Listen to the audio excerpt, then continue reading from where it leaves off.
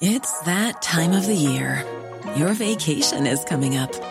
You can already hear the beach waves, feel the warm breeze, relax, and think about work. You really, really want it all to work out while you're away. Monday.com gives you and the team that peace of mind. When all work is on one platform and everyone's in sync, things just flow. Wherever you are, tap the banner to go to Monday.com.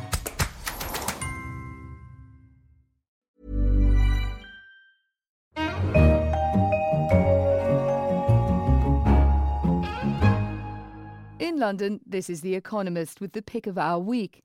I'm Anne McElvoy, Senior Editor, and in this episode, shrinking cities, insuring the insurers, and growing money on trees.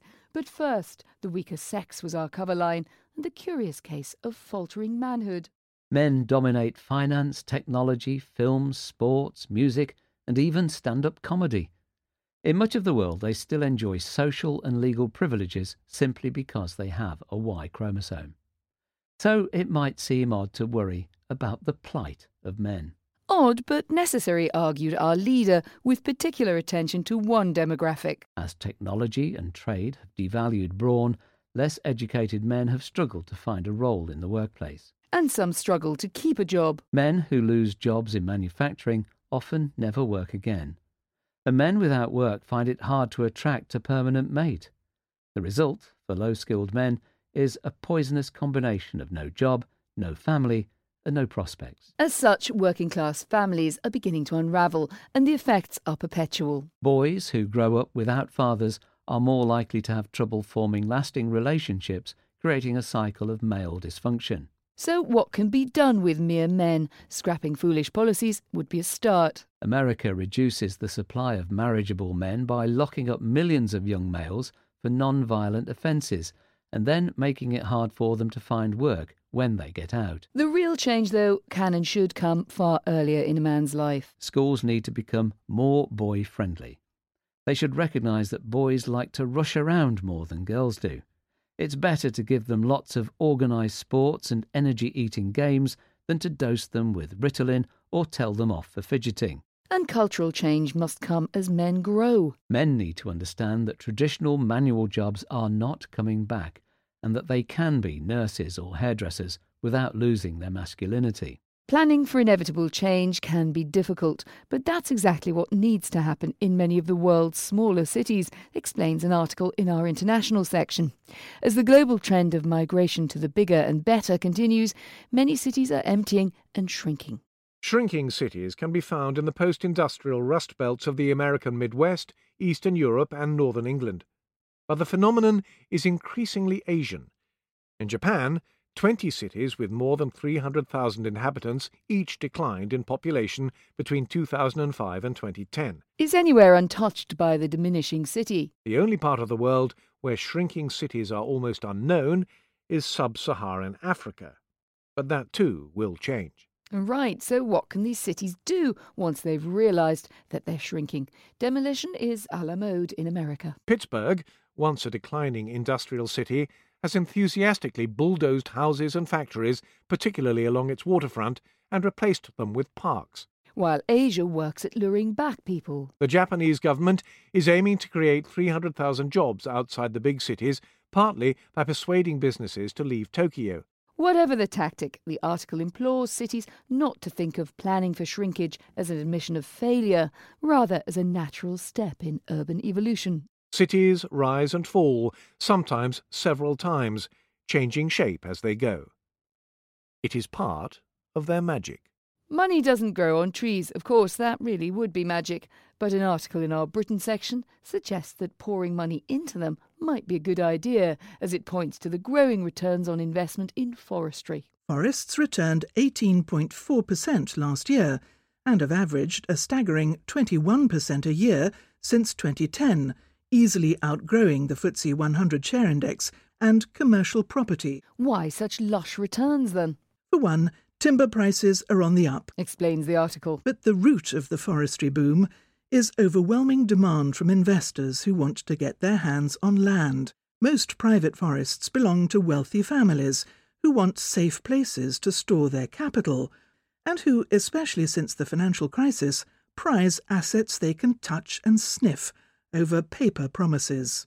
We also delved into the forests of Colombia in our Americas section, where peace talks still continue between the country's government and guerrilla rebels, despite recent setbacks. In principle, Colombia's government and the FARC leftist army both think it would be a good idea to shoot less at one another while they negotiate an end to their 50-year war. In practice, though, that's difficult, and the situation has flared up again recently. The escalation has angered ordinary Colombians who are impatient with the slow pace of the peace talks, which started in November 2012. It has hardened their hostility to the guerrillas. That will make it more difficult for Colombia's president, Juan Manuel Santos, to win political backing for an eventual peace settlement.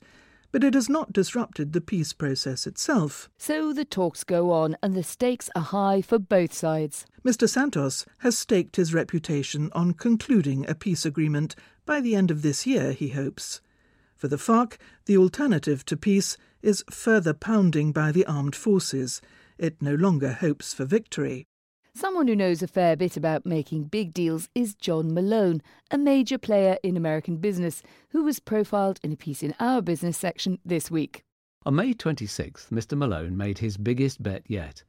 A cable TV and broadband firm he backs, Charter Communications, will buy two rivals, Time Warner Cable and Bright House, to create a giant worth $130 billion, including debt.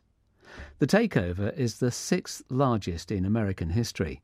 It will make Mr. Malone the world's preeminent media baron. Yet something in the deal doesn't quite add up. One of the cleverest men in American business has made a giant, expensive bet on an industry whose future is opaque because of murky regulation and fast-changing technology. So what does Mr. Malone see? The most obvious explanation is that Mr. Malone thinks the world has not changed much since the 1990s, and that the cable industry remains a collection of local monopolies from which ever more juicy profits can be squeezed. But the obvious isn't always the answer in business. Perhaps he recognises that the comfy rules that have governed the cable industry are withering.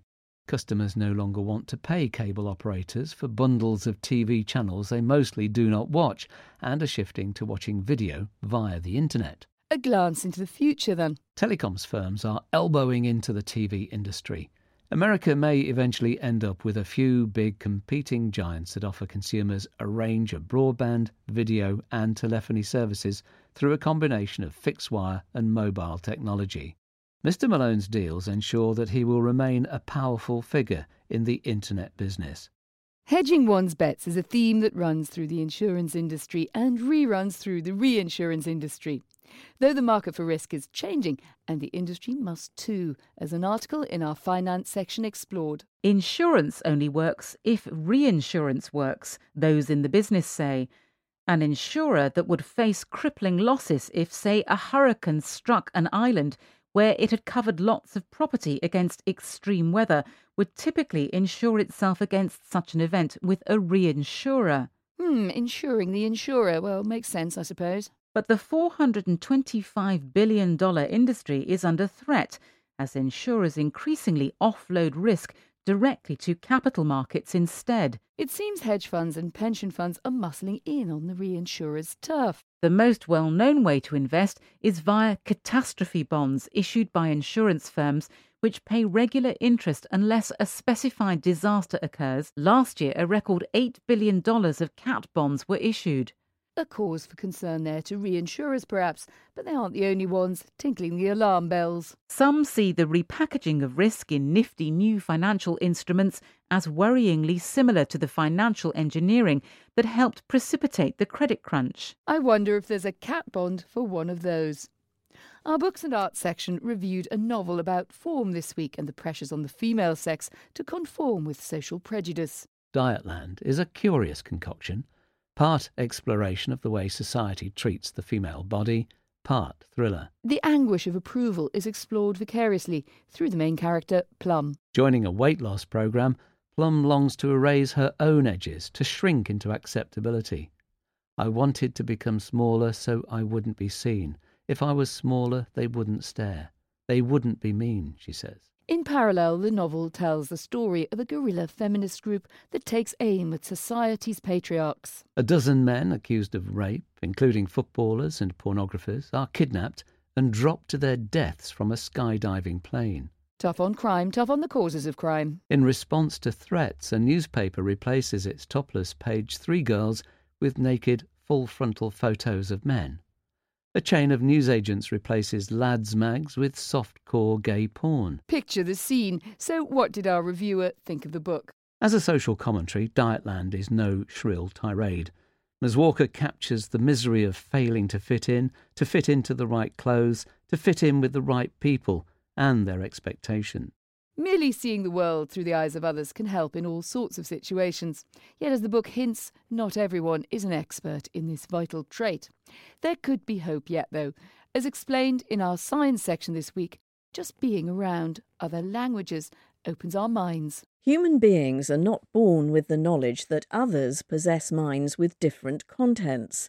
Children develop such a theory of mind gradually, and even adults have it only imperfectly. How to improve it then? A recent study found that bilingual children, and also those simply exposed to another language on a regular basis, have an edge at the business of getting inside others' minds. This isn't the first time that languages have been lauded, however. This study joins a heap of others suggesting that there are cognitive advantages to being bilingual.